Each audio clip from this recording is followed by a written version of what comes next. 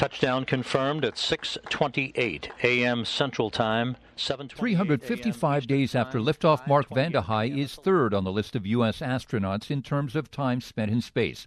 Before departing from the ISS, the 55-year-old was asked what he's looking forward to the most. Making a cup of coffee for my wife and myself, and then sitting in bed and talking to each other. And after nearly a year of meals ready to eat. And then after that, I'd probably say guacamole and chips. The touchdown in Kazakhstan was a hard one, which is normal. Jim Ryan, ABC News.